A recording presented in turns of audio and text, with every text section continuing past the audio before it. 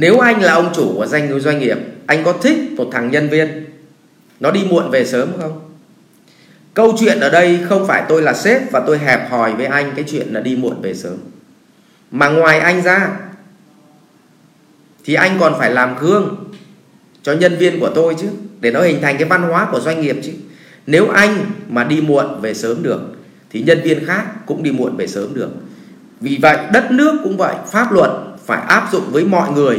Nếu pháp luật chỉ áp dụng với dân mà không áp dụng với quan thì dứt khoát cái đất nước ấy nó sẽ nổi loạn. Nếu như trong một doanh nghiệp mà luật của doanh nghiệp chỉ áp với người này và không áp với người kia thì cái doanh nghiệp đấy nó cũng nổi loạn, nó không thành cái văn hóa của doanh nghiệp được. Vậy thì ngoài cái sự tôn trọng, muốn tôn thì bạn phải tôn trọng tổ chức đầu tiên.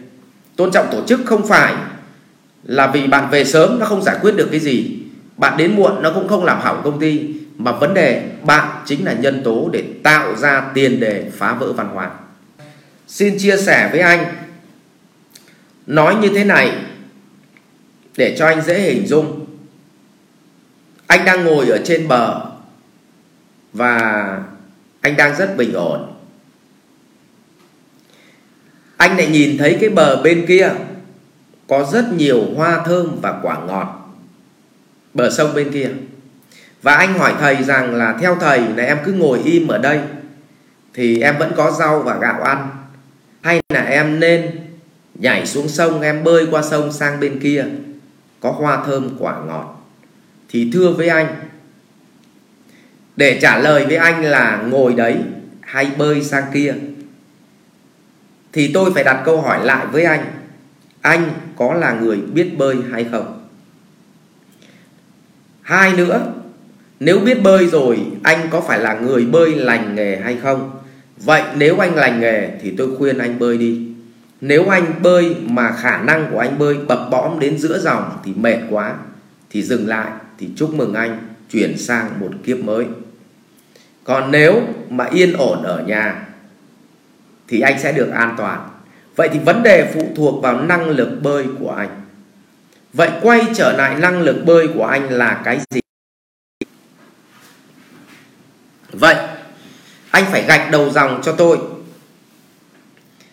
toàn bộ những cái tư duy anh phải có trong khởi nghiệp, và anh có được bao nhiêu những cái kỹ năng đó, và anh trả lời rằng anh biết đủ các kỹ năng đó và anh đã trải nghiệm và đã làm được thành công rồi, thì tôi khuyên anh nên bơi.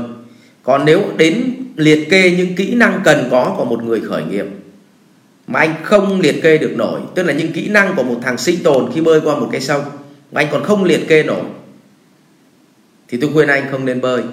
Vậy để liệt kê được thì trong chương trình của CEO Việt Nam tôi có tặng cái khóa là để xây dựng hệ thống khởi nghiệp chuyên nghiệp và ít rủi ro, thì anh nên có đăng ký để nhận cái khóa học miễn phí đó, để anh xem anh có bao nhiêu kỹ năng trong đấy rồi, và liệu anh vận hành được bao nhiêu phần trăm. Nếu anh vận hành 100% và trơn tru thì kính mời anh bơi qua sông sang kia đầy hoa thơm trái ngọt. Còn nếu mà đạt dưới 50%, tức là không vượt qua được nó, thì kính mời anh ngồi im đấy và rèn luyện tiếp những kỹ năng anh chưa có. Đấy là câu trả lời của thầy. Và tôi lại trả lời anh tiếp là quan điểm của anh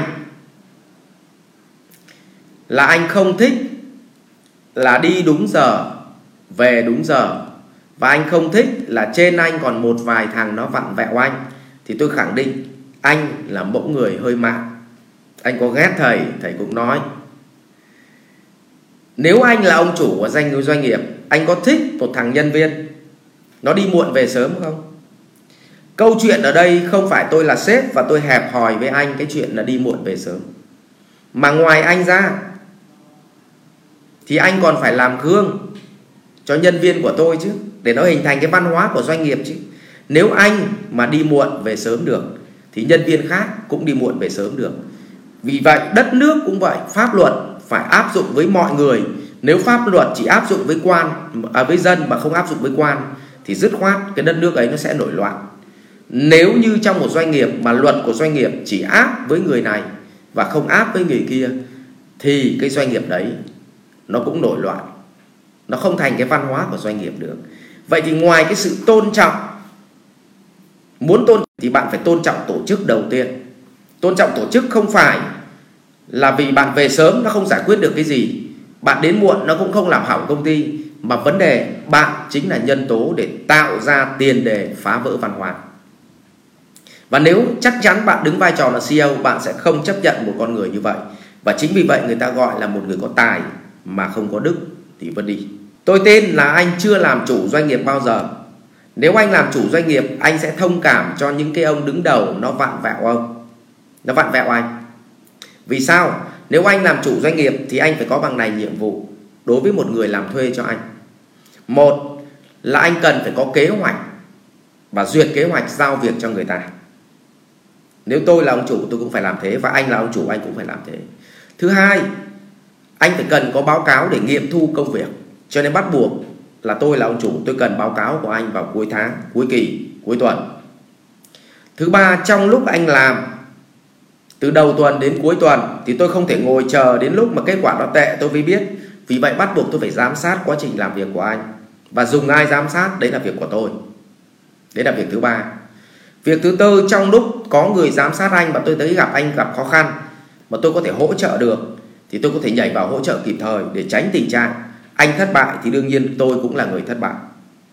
Cho nên việc thứ tư là hỗ trợ anh. Như vậy tôi nhắc lại, có 4 việc. Đầu tiên phải làm: 1. Giao việc, 2. Nghiệm thu công việc, 3. là giám sát công việc, và 4. là hỗ trợ trong lúc thực thi công việc. Và việc thứ 5 của cái người đứng đầu là họ còn phải phân tích cái hiệu quả công việc của anh làm, phân tích hiệu quả về mặt kinh tế để họ tối ưu về mặt tài chính. Thì đấy là việc quản trị. Như vậy là có 5 việc chính mà người ta phải làm. Cho nên đương nhiên cái người đứng ở trên đầu anh, họ không phải là vặn vẹo, mà họ yêu cầu anh phối hợp để hai bên hiểu nhau hơn, để nâng đỡ nhau, để hỗ trợ nhau. Và nếu anh thay đổi góc nhìn đấy thì anh mới làm được chủ. Mà anh đi làm ở đâu anh cũng hạnh phúc. Còn thực ra cái mục tiêu của anh bây giờ, anh chỉ muốn khởi nghiệp vì anh muốn là anh không nào cả, mà anh chỉ đạo thằng khác. Xin thưa, tôi là chủ tịch một tập đoàn thì tôi vẫn dưới anh em, thì tôi vẫn phải xin ý. Vì nhiệm vụ của thằng đốc vẫn là chủ tịch có chuyên môn về để mình tham vấn ý kiến của họ, để họ gì ạ? Họ làm việc, chứ không phải thuê họ về để mình sai khiến họ. Chúng ta phải hiểu bản chất nó là như vậy. Vậy nếu anh còn giữ tính cách đó của anh thì tôi tin chắc anh ra anh làm, anh chỉ thuê bọn ngu về để anh điều khiển thôi. Và nguyên tắc nếu không may anh ngu nữa là cộng ngửa ngu là chết. Và đó là cách phối hợp để mang lại hạnh phúc cho nhau, chứ không phải là vặn vẹo và hạnh hoẹ. Nếu chúng ta hiểu sai cái này thì chúng ta làm ở đâu chúng ta cũng không hạnh phúc. Và chúc cho anh lựa chọn được cái quyết định sáng suốt, và đặc biệt bỏ đi tâm mạng.